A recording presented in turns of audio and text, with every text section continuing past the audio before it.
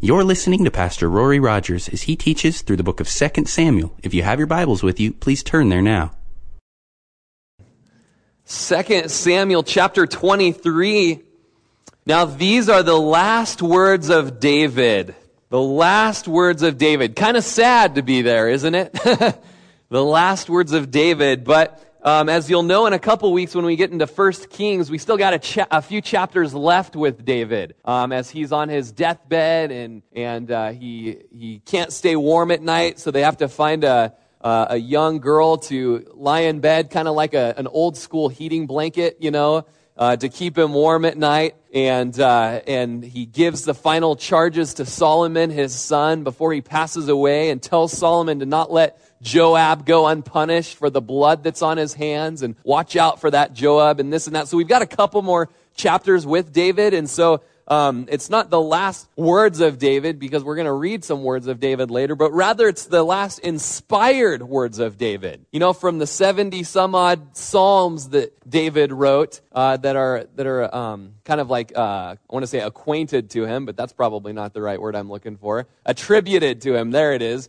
And just have a thesaurus in here. It just spins around. And this chapter here, these 7 verses, those are some inspired words of David. And so these are the last inspired words of David. It says, "Thus says David, the son of Jesse, thus says the man raised up on high, the anointed of the God of Jacob, and the sweet psalmist of Israel." What a nickname for this man who thousands and thousands and 10,000s of men's lives met his sword on the battlefield, and yet one of his nicknames is a sweet psalmist of Israel. It says in verse 2, "The Spirit of the Lord spoke by me, and his word was on my tongue." Man, if you have your pen, just underline that, because what you have right there is a direct reference to the inspiration of the scriptures, a direct reference that the Spirit of God moved David to write the Psalms and to write these seven verses here. The Greek word for inspiration is theopneustos, and it literally means that God breathed out the words on the page. 1 Peter tells us that no scripture is given by private interpretation, but it's rather given by holy men of God as they're moved by the Holy Spirit. And so there's a lot of controversy out there that the Bible is nothing more than men on opium highs or marijuana. I don't know about marijuana, but some strange drug fixes, and that they were kind of just going crazy and they were writing these words out, and that's all it is, just a bunch of crazy guys. But that's not what the Bible says. It says these were holy men of God, and they were moved or literally carried along by the Holy Spirit. They weren't passive instruments. They weren't robots that were completely controlled by God, and yet somehow in God's sovereignty, he was able to use man's personality to come through. In Luke, we see the physician writing the Gospel of Luke, and in Acts, we see Moses writing the books he wrote. We see his personality coming out a little bit. And yet at the same time, God is moving or carrying them along to write these words. And they were holy men of God. And David was just one of them, moved by the Holy Spirit to write prophetic psalms that speak directly of the coming of his great-great-great-great-great-great-great-great-grandson.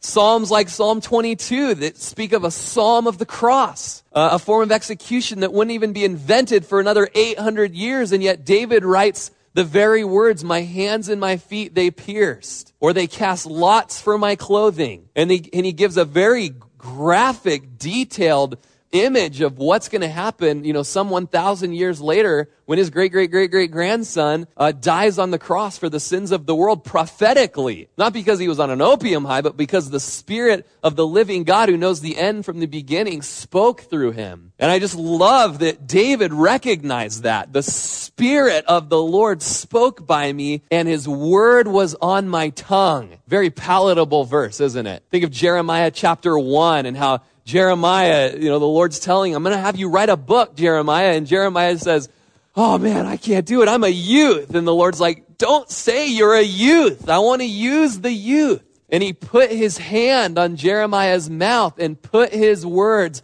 on his tongue, and the rest of the book of Jeremiah is all those words that were put on Jeremiah's tongue. And David knew what that was like. The Spirit of the Lord spoke by me. His word was on my tongue. And man, I'll tell you, that's a study for another day. The inspiration and infallibility and inerrancy of the scriptures is one of my favorite studies to do. I own it.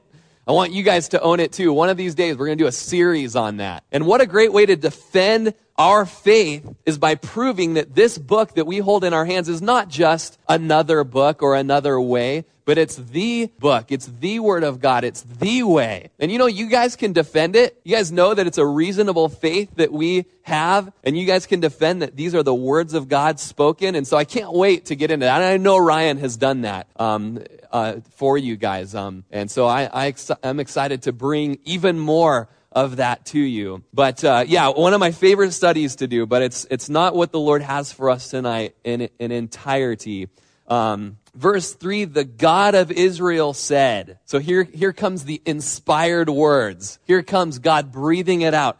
The God of Israel said. The rock of Israel spoke to me. And here it comes. Are you ready? He who rules over men must be just, ruling in the fear of God. A man who's going to rule and rule well. There's a lot of rulers who have ruled over men that have been unjust. And yet they're failures. Their legacy stops at their death.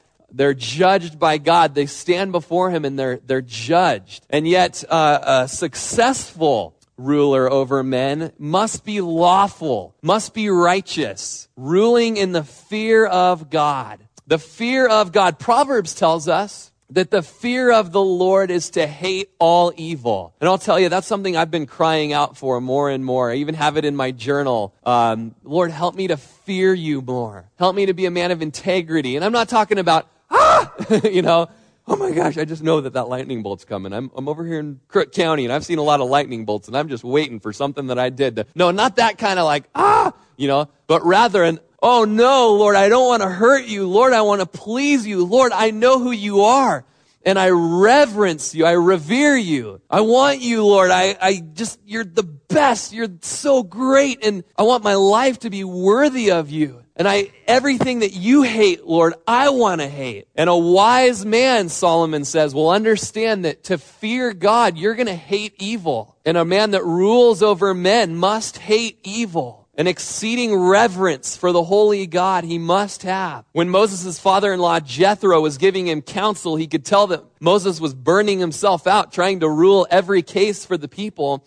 And he says, raise up some holy men who can be wise counsels, and they can judge the people when they have issues. Let those men take care of it. And he told Moses that these able men must fear God and be men of truth. And with that, it's kind of interesting that he adds that, fear God and be men of truth. And then he says, hating covetousness, and place these men to be rulers over thousands and hundreds and fifties and tens. A ruler, man, if you want to be a man, a leader in your house, before you can be a leader over the church or a leader, and I'm learning this. I'm not, this is something I'm learning. Or a leader over a town or more and more the nation, or as big as that might get. In your heart, you need to fear God and hate all evil. In fact, in Deuteronomy, when we just hear the Shema and the law is presented, Moses tells them that the commandment, the real commandment, really the greatest commandment, is that you fear the Lord your God and keep all his statutes and his commandments. But Jesus takes it really to the foundation of that you love the Lord your God with all your heart,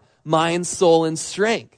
And when you do that, when you love God, that's fear. Fearing the Lord is loving him with all your heart, your mind, your soul, and your strength. And love your neighbor as yourself. And when you're doing that, you're going to be obedient to his commandments because you love him with all you have. So you're not going to lust after that woman, or you're not going to desire that man's possessions, or you're not going to carve that other image to replace God and bow down to that image because you love God with all your heart. And so the foundation of fearing God is loving him with all your heart. heart. And 1 John tells us, I guess it was Jesus tells us, if you love me, keep my commandments. But then 1 John tells us that if you say you love God, but you don't keep his commandments, then you're lying and the truth is not in you. And so, man, as a husband, as a young husband, and as a young pastor, very young, man, I want to lead the charge in just fearing God, hating evil, choosing righteousness, making a stand for righteousness. And so it's inspired. The Lord is telling us, even tonight, I believe it's a word, if you want to rule over men, you must be just or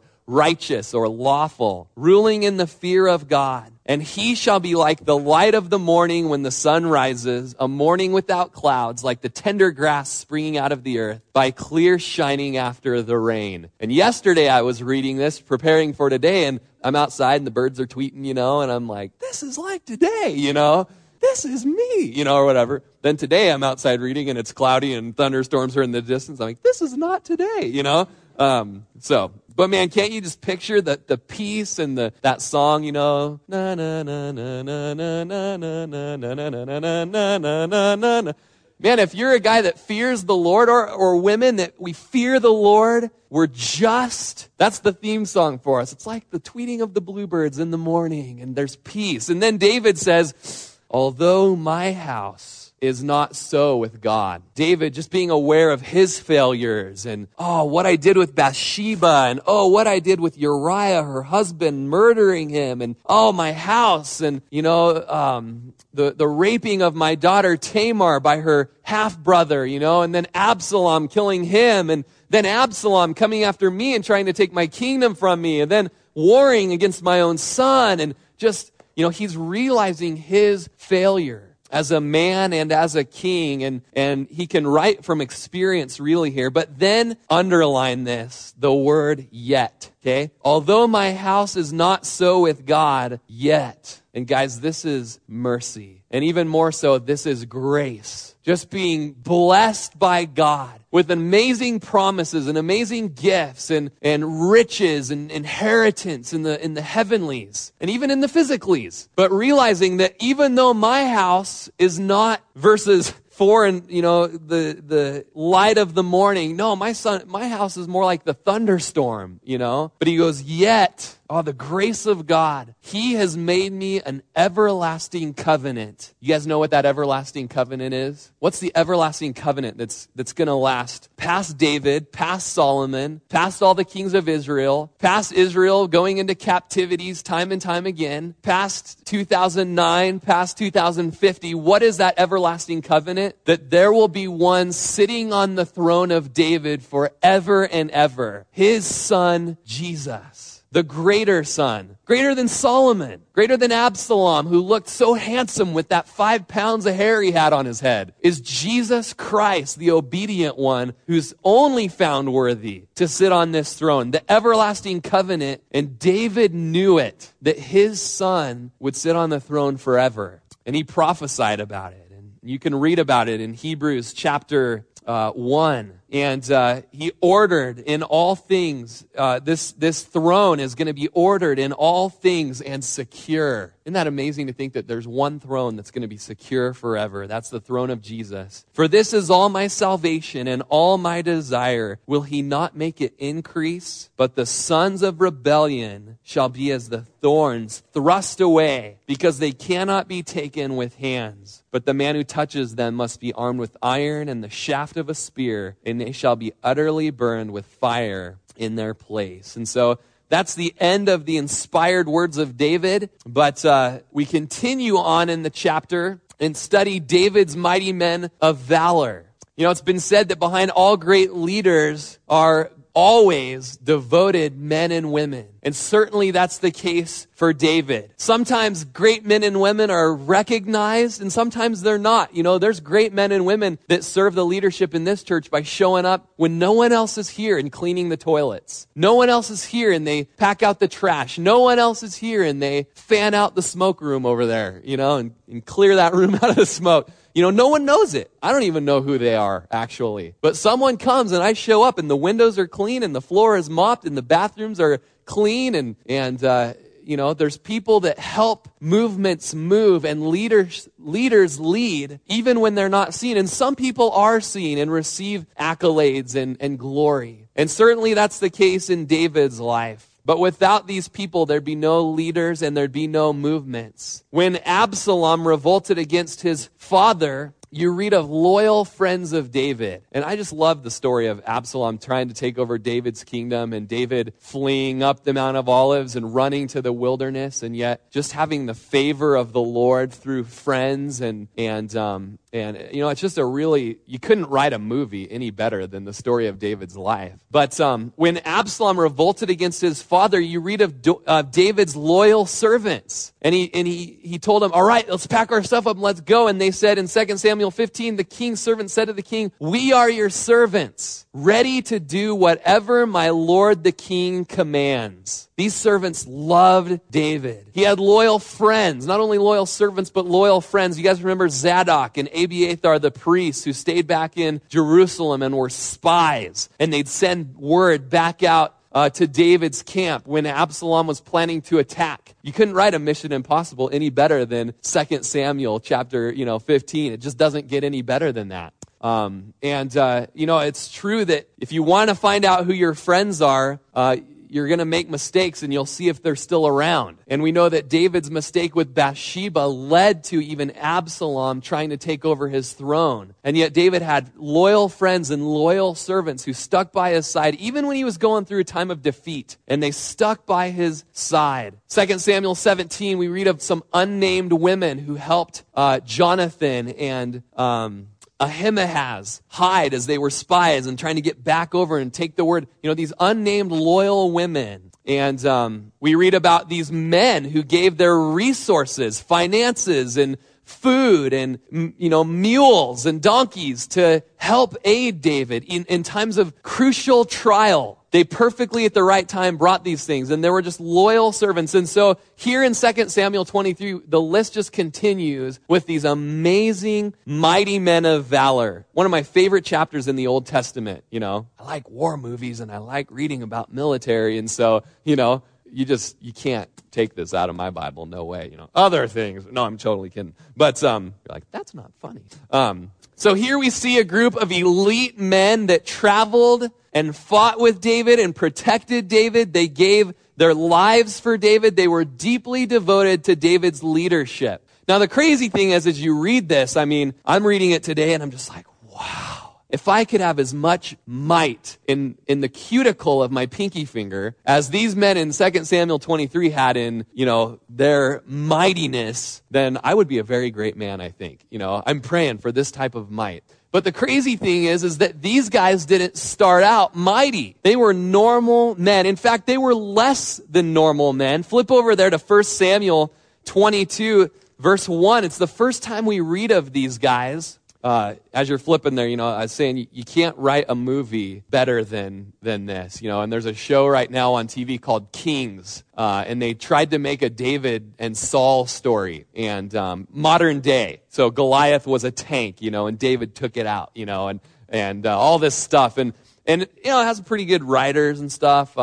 They take the Jonathan and David thing, borderline, what I'm talking about. It's like, come on. And then there's things that's like, that is so not biblical. But you just can't even do it. You just got to read the Bible, and it's so much more powerful and so much more adventure. But picture it at this part of the movie where in 1 Samuel 22, verse 1, David departed from there. This is right after he faked madness. Do you remember the story where he needed help? And so he pretended to have rabies, so that he could get help. I won't do it, but foaming at the mouth and, and they're like, isn't that David? 10,000s and thousands David?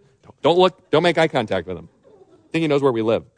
But so for some reason, it goes from rabid David to there he departed and escaped to the cave of Adullam. So when his brothers and all his father's house heard it, they went down there to him. And then get this, here's your mighty men of valor a few years earlier. Everyone who was in distress, everyone who was in debt, and everyone who was discontented gathered to him. So he became captain over them, and there were about 400 men with him. So here's the mighty men of valor years before. They're not mighty men of valor. They're weak men of debt. They're discontent. They're bitter. They're afraid. They're fed up with life. And so they came running to this cave at Adullam, and they said, we want to join you, David. And isn't that a picture of Jesus? Maybe you're here tonight, and you're discontent. You're bitter. Life has thrown you the wrong card. You're in a hard place right now. Maybe you're bitter. You're bitter at this new administration, and you're lashing out at it, Or maybe you've been hurt, you've been crushed. And if we were to see a picture of what you looked like on the inner man or the inner woman, you're in rags, you're bleeding, you're foaming at the mouth, you're tired, you need help. And here these people came running. They came running to David, crying out for help. And after spending time with David, they became mighty men of valor, warriors, in whom was not an ounce of fear. And isn't that what Jesus does? Maybe you can remember the day that you came to Jesus. Oh man, I was hurting. I just gone through a divorce, or my wife just left me, or I was in debt, or maybe today it's you and this is the day. And you come and you're in shambles and you're in rags and you're torn and you're limping and you're coming here to Calvary Chapel. Why you are here right now, only God knows. But let me tell you what, just like with the men of valor, who back then were men of shambles, when they were loyal, and that day they became loyal to David, that day that they associated themselves with David was the day that they inherited the kingdom. And yeah, trials continued for years to come, but eventually they got to be part of the kingdom. And you know what? Today, if you will put your faith and your trust in Jesus, and you come in your rags and you're bleeding and you're torn, and you give your life over to him and you say, Jesus, I want to be loyal to you. I come discontent and bitter and in rags. Take my life.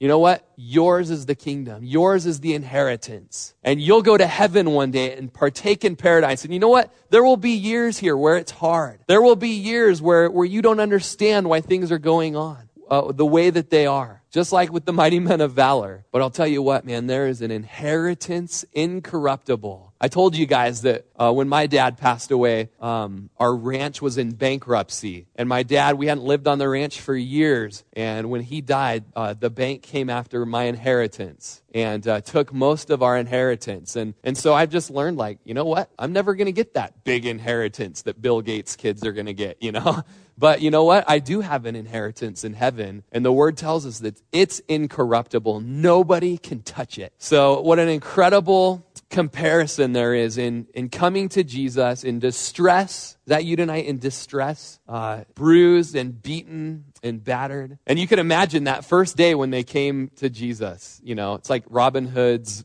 Men in Tights first, not Men in Tights, but I think they were in tights. The Kevin Costner one that's not in tights. Okay. And they come around and they're just a motley crew, Here come these men up into the cave to see David. And he's like, what are you? And they're all, please, sir, help us rob the rich and give to the poor, He's like, okay, we're going to have to lose the British accents here. But, but a motley crew. Look around this room. In Jesus, aren't we a motley crew? And yet he wants to make mighty men and women of valor out of us. So it started out with 400 men. There in 1 Samuel. Pretty soon there's 600 men. And then soon after that, 1 Chronicles 27 tells us that the 37 men that we're going to read of here, each of them were captains. I shouldn't say each of them, but many of them that we read are going to be captains of 24,000 each. And many of the men that we read of are going to be captains of that. And every month, they take a turn defending David. Okay, so we have David's bodyguard and 24,000 men, each one of them, for 12 months. And many of them you'd read about in 1 Chronicles 27, verse 1. You can read about that. But if you will remember, as we're just kind of setting, what I'm trying to do is set the scene for you of who these mighty men are. At first they weren't mighty men. We don't start out that way, but, they were in shambles. Okay, we got that. But then notice how they became great. And we did a little study on this the other day, but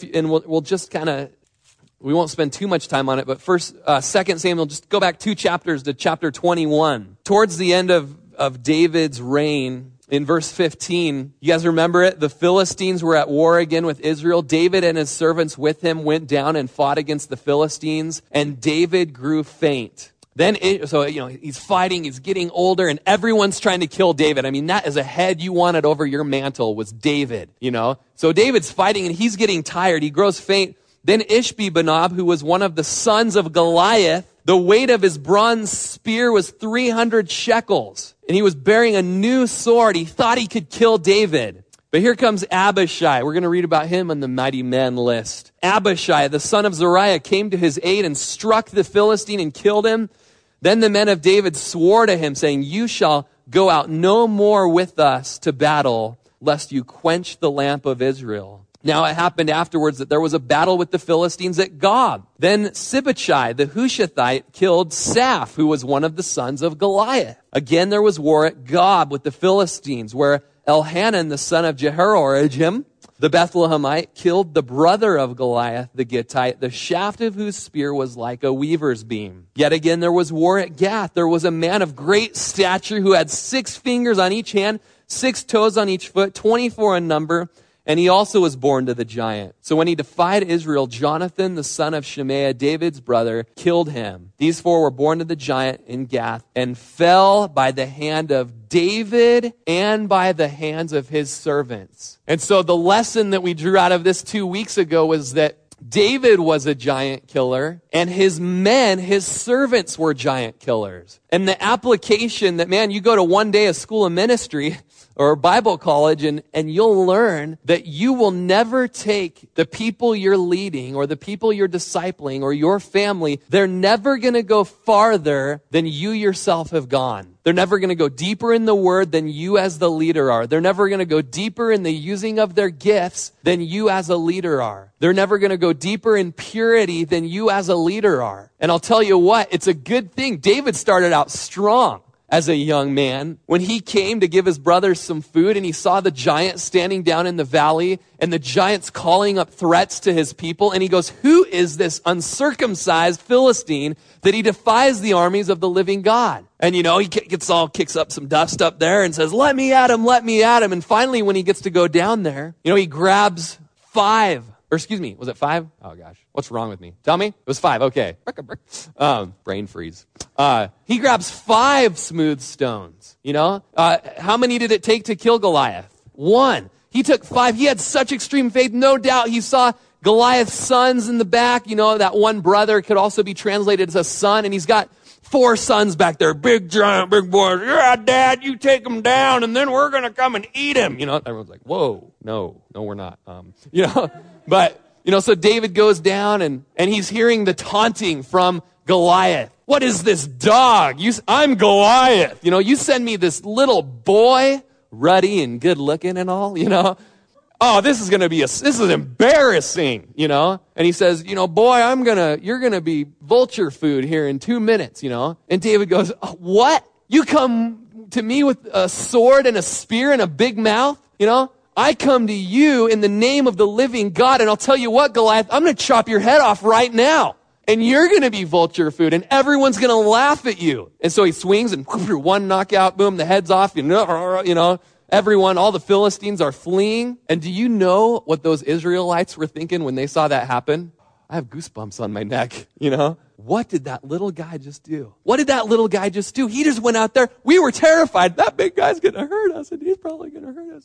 Yeah. And David, a man of faith, walks out there and just lets Goliath have it. He led by example. And the people, years later, his servants remembered as they're fighting. And here comes this big ogre-looking thing. They're just like, oh, I think I know who that is. And they're coming after David. And then those men say, David, little boy David, killed Goliath. I'm going to go take him out right now. And they went and did it. His faith was contagious. Our faith is contagious. And our friends and our family, they're never going to go further than we ourselves are. And I remember as a freshman in high school when my heart was just set on fire for Jesus, and I just wanted to share Jesus with people. And I remember these 2, I was a freshman and there were 2 seniors. One's name was Ivan and one's name was Joe Claire. And these guys, to me, as a freshman, these guys, they loved Jesus, and they just got saved that year, and they got saved out of drug lifestyles. They were drug dealers on their campuses, and they were good-looking guys. They could have any girl that they wanted, They were really professional skateboarders, And, here I am, this little kid that, came off the farm and, but I love Jesus, and here's these cool guys and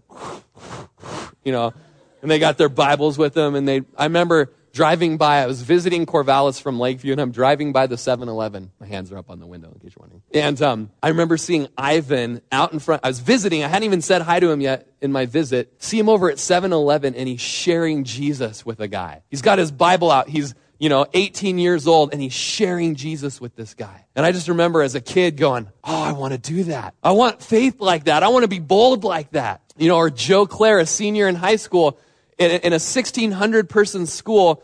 Everyone knew Joe, and they thought he went crazy that summer he got saved because he could have had anything that the world had to offer him, and yet now he's standing up on a picnic table out in the quad area at this high school, and he's heralding the good news of Jesus. And hundreds of people are around receiving Jesus. They're not receiving by the hundreds. Hundreds of people are around. People are getting saved, and his friends are making fun of him. But as a young, freshman, 14-year-old, my heart beat fast, and I wanted to be like that. And I'll tell you what, these people who would watch David slay the giant, first of all, and then 10,000s and 10,000s, and he had no fear, but he was mighty in God. These guys wanted to be like that. They were giant slayers as well. And so the more that these men spent time with David, the more they became valiant in battle like David. Likewise, the more time we spend time with Jesus, the more valiant we are going to be in battle for Jesus. And we see that in the lives of the apostles. Let's look in chapter 4 of Acts. I'll tell you, I love Acts, and we're going to go to Acts after we finish Luke. But I'll tell you, chapters 4 and 5 are my favorite chapters in Acts. In fact, if you know the story, Peter and John are on their way to the temple to pray. They meet a lame man on the way. He asks for alms and held out his palms, and this is what Peter did say. Silver and gold I don't have, but what I have I give to you. In the name of Jesus Christ of Nazareth, rise up and walk. And this man rises up, and he's 40 years of paralyzation, and he's walking and leaping and praising God, and everyone knows that this is a legitimate miracle. And Peter, in boldness, filled with the Holy Spirit, begins to preach. And he says in verse 8, Peter, filled with the Holy Spirit, said to them, rulers of the people and elders of Israel, if we this day are judged for a good deed done to a helpless man, by what means he's been made well, let it be known to you all and to the people of Israel that by the name of Jesus Christ of Nazareth, whom you crucified, whom God raised from the dead, by him this man stands here before you whole. Now, I didn't mention that they got arrested for preaching Jesus in the temple, and thousands got saved, and so they came and arrested them. The Sanhedrin came and arrested them. And so he says, man, and he's so bold. In fact, he says, you crucified Jesus. And he's risen from the dead now. And just the boldness of Peter, who at the end of the Gospels, this guy was denying Jesus 3 times. He was denying Christ, and the disciples were running away. And here they are after being arrested. They're boldly standing and proclaiming Jesus in the temple. And he even goes and says, verse 11, this is the stone which was rejected by you builders, which has become the chief cornerstone. It's a prophecy that they all knew what he was talking about. And then verse 12, own it, you guys. Nor is there salvation in any other. Let me repeat that. Nor is there salvation in any other. For there is no other name under heaven given among men by which we must be saved. Boy, that's boldness right there. There's no other name under heaven than the name of Jesus Christ by which we must be saved. And then verse 13, now when they saw the boldness of Peter and John, they perceived that they were uneducated and untrained men. Yeah, I can think of one other guy who's like that. They marveled, and they realized that they had been with Jesus. Just as David's mighty men of valor became more valiant and more bold and more able to do mighty acts in battle, the more time they spent with David. So when we as Christians spend time with Jesus, the more time you spend with Jesus, the more valiant you're going to be at proclaiming his name. The less time you spend with Jesus, the less bold you're going to be. It's a pretty easy chart to draw out in your Bible if you're confused. More and more. I'll tell you what, I want more and more. I want people to look at me, and they already do. They get the first part right. I perceive that Rory Rodgers is an untrained man. I mean, how many times have I fumbled over words tonight? It's like, I don't even think those are words. I make my own words up. It's like, uneducated, 1 term of welding school, got a big L on my forehead, loser, uneducated, untrained man. But when people look at me, I hope that they say, oh, but I know one thing. He's been with Jesus. And I want to be like that. And may they look at you that way too. Paula, something about that lady. I think she's been with Jesus. I mean, she's saying things about Jesus that I just can't refute. Matt, in the taxidermy shop, popping an eyeball in a deer. These eyeballs are worth $400. All of a sudden he's talking to a hunter about Jesus, and this hunter's like, taxidermist really knows a lot about Jesus. What's that all about? Did you go to Bible college? Nope. Started my own taxidermy business, For some reason, that deer had 3 eyes, but there's weird animals here in Prineville. They realized they'd been with Jesus, and I'll tell you what, when Goliath's sons saw the sword of these mighty men of valor coming right into their face, they go, uh-oh, these guys have been with David, And I'll tell you what, that's what I want our legacy to be here. Then flip over 1 chapter in Acts to verse 27 of chapter 5. So they end up getting freed, and then the next day they're back there in the temple preaching again. And they were strictly commanded not to preach. But in verse 27, they set them before the council, and the high priest asked them, saying, did we not strictly command you not to teach in his name? And look, you have filled Jerusalem with your doctrine and intend to bring this man's blood on us. Thank you, they said. It's a compliment. And they meant it as a, look what you've done. You've filled Jerusalem with this Jesus teaching. It's like, all right, that's a good thing. Peter and the other apostles answered and said, we ought to obey God rather than men. And so already these guys are bold, they're like standing up on picnic tables preaching about Jesus, they're any chance that they get, their mouths are open. In fact, Paul says, pray for me that I might open my mouth about Jesus. People say, oh, you know what? I'm just a witness with my lifestyle. And, that's good, except for the just part. We are to be witnesses in our lifestyle, but you know what? We're to open our mouths about Jesus. We are to open our mouths about Jesus. And Paul said, pray for me that I might open my mouth and proclaim the gospel of grace. Pray for me for that, and I'll pray for you guys that we won't be shut mousetrapped, but our mouths would be open and our tongues would flutter the gospel. But then flip over to chapter 16, verse 20 of Acts. 16, verse 20. This is in Philippi. They cast out a demon girl, and a guy was mad about it because she was bringing profit through fortune telling. So they had Paul and Silas arrested. And it says they brought them to the magistrates and said, these men being Jews exceedingly trouble our city, and they teach customs which are not lawful for us, being Romans, to receive or observe. Then the multitude rose up together against them, and the magistrates tore off their clothes and commanded them to be beaten with rods. And then they laid many stripes on them, and they threw them into prison, commanding the jailer to keep them securely. Having received such a charge, he put them into the inner prison and fastened their feet into the stocks. And so the legacy that these guys they were so valiant for the gospel that the description from the enemy's side was, these guys are exceedingly troubling our city. And you know what? Right on.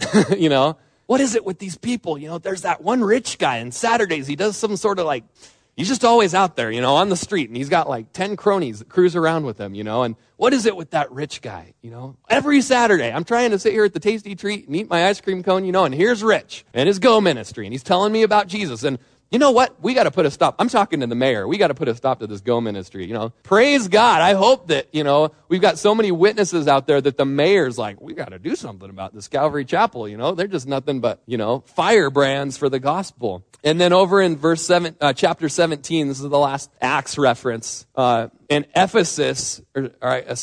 Thessalonica, an uproar happened where a whole entire Colosseum was filled with people angry. It started out being that they were angry about Jesus, and then so many people went there in a riot attitude that they were mad, but they didn't know what they were mad about.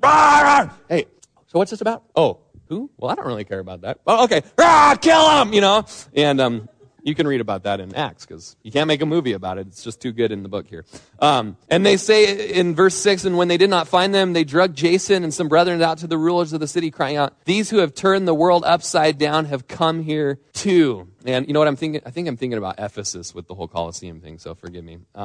But notice, they exceedingly troubled that city, and now they've turned the world upside down here in Thessalonica, which is really for Jesus turning the world right side up. But man, may we have that too. I've spent so much time with Jesus. I'm a firebrand for him. I just can't get enough of sharing the gospel. And I'm exceedingly troubling the city for the enemy's sake, and I'm turning the world upside down. And the more time you spend with Jesus, the more effective you're going to be at that. And so let's go ahead and flip back to 2 Samuel.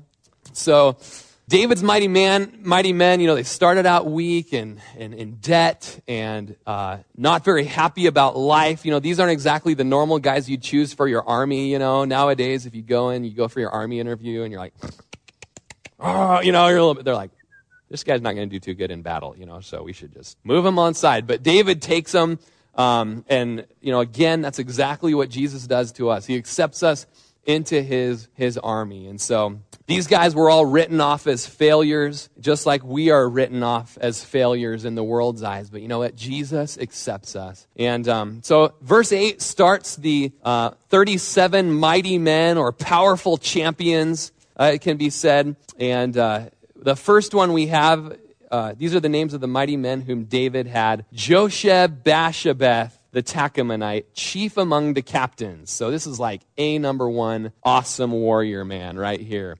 And he was called Adino the Eznite because he'd killed 800 men at one time. So we've got Josheb-Basshebeth the Tachmonite, and his nickname Adino. And I tried to, make a little chart with a little picture of a soldier, and I put him on there 800 times.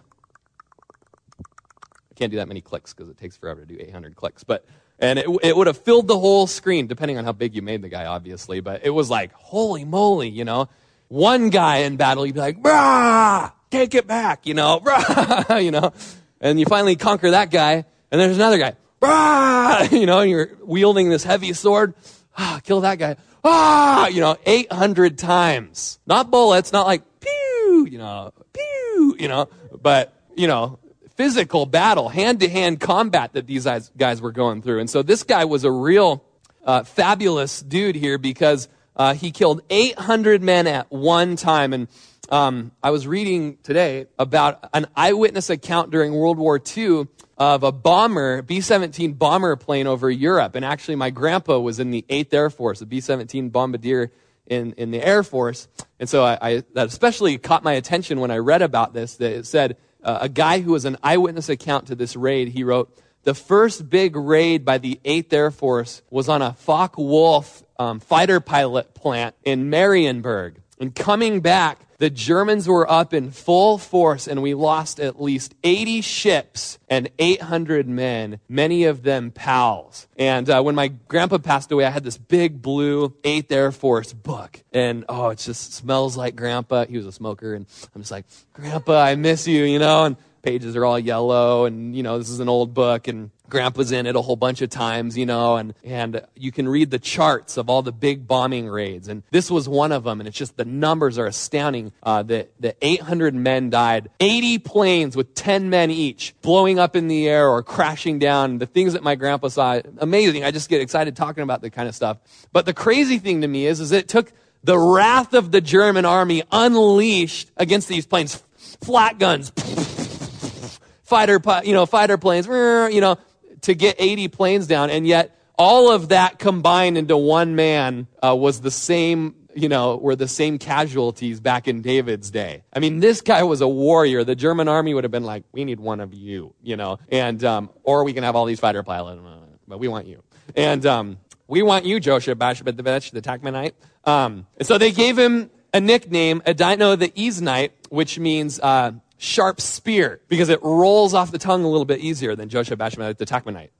Sharp spear, Adino. And so, can you imagine 800 men and how Satan would have loved to tell Adino, You can't do that. 800 men. Do you know how long that's going to take to kill 800 enemy soldiers and how tired you're going to be? Don't even try. Run. Flee to the hills like everybody else. And yet he stood out there and stood his ground and conquered. And the enemy likes to tell you, you can't write a nice note to your friend at work and put God bless. What are you thinking? Don't do it. You're like, nope, Jochebed the Shishbashad, the Tachmonite, he took 800 men down. I'm going to write this note, or and then it gets bigger from there. Hey, just tell someone Jesus loves them or tell them that you're praying for them.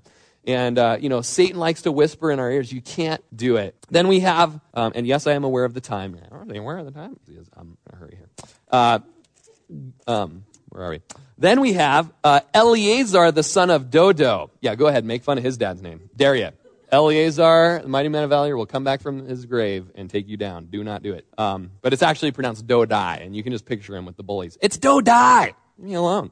So Eleazar, the son of Dodo, the Ahohite, one of the three mighty men with David when they defied the Philistines who were gathered there for battle, the men of Israel had retreated. So they're in battle. The men of Israel, his army retreats. He's out there by himself. And he arose and attacked the Philistines until his hand was weary and his hand stuck to the sword. Crazy. I mean, I've been framing a building, and I've just been framing so much, and you guys know what I'm talking about, or probably not because you're in better shape than I am as framers, but you're just framing, you got the 24-ounce hammer, bam, bam, bam, and you're just like, whoo, whoo, and then you get those little, or whatever, and you've just been hammering so much, I've had it to where my hand is frozen to the hammer, and I've had to but this is an actual condition. You can read about it in the Middle Ages, men coming back from battle and having to soak their hand in hot water and pry the sword out of their hand. But this guy stood the ground, and he was so weary and exhausted, his hand stuck to the sword. But his hand stuck to the sword. He was exhausted. Does that describe some of you here tonight? Exhausted in the battle, in the battle against temptations, in the battle to just survive. You guys let your hand stick to the sword. His hand was weary. Now, in 2009, we go through similar battles where we need to stand our ground and hold on to the sword. In 2 Corinthians, flip over there, chapter 10, verse 3, it says, "For though we walk in the flesh, we do not war according to the flesh." All the battles that you guys are going through, do you realize it's not just a physical thing, but that there's a spiritual realm to be aware of and to have discernment on what's happening in your life? We're not warring according to the flesh, but the weapons of our warfare, they're not carnal, but they're mighty in God for pulling down strongholds and casting down arguments and every high thing that exalts itself against the knowledge of God. And so we're in a very real battle. There's a spiritual battle going on, but our weapons aren't grenades and guns and hatchets and fighter planes. We read of our weapons in Ephesians chapter 6. Flip over there, verse 10. You guys know this. A lot of you know it. Some of you don't know it. But he says, "Finally, my brethren." And man, will you hear this charge today as a mighty man of valor being told this by God? Here's the charge to you. "Be strong in the Lord and the power of his might. Put on the whole armor of God that you may be able to stand against the wiles of the devil. For we do not wrestle against the flesh and blood, but against principalities and powers, against the rulers of the darkness of this age, against the spiritual hosts of wickedness in the heavenly places. Therefore, take up the whole armor of God that you may be able to withstand in the evil day, and having done all to stand, stand therefore." And then it says, putting on the armor.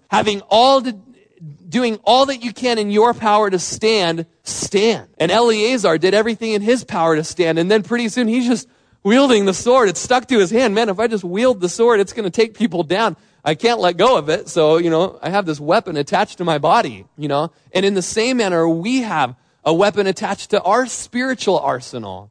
Now, pretty much most of the armor pieces that we're given are defensive: helmets, breastplate, belt, shoes, things like that. But you're given a sword, an offensive weapon. The sword is the word of God. Hebrews tells us, a sharp, double-edged sword that's able to divide between soul and spirit and bone and marrow. And it's a discerner of the thoughts and intents of the heart. And so, man, when you're going through the spiritual battle, wield your sword, people. The sword is the word of God. And let me ask you, do you take your sword out in the battle with you? If you don't, you're foolish. You should have your sword with you, and you should wield it.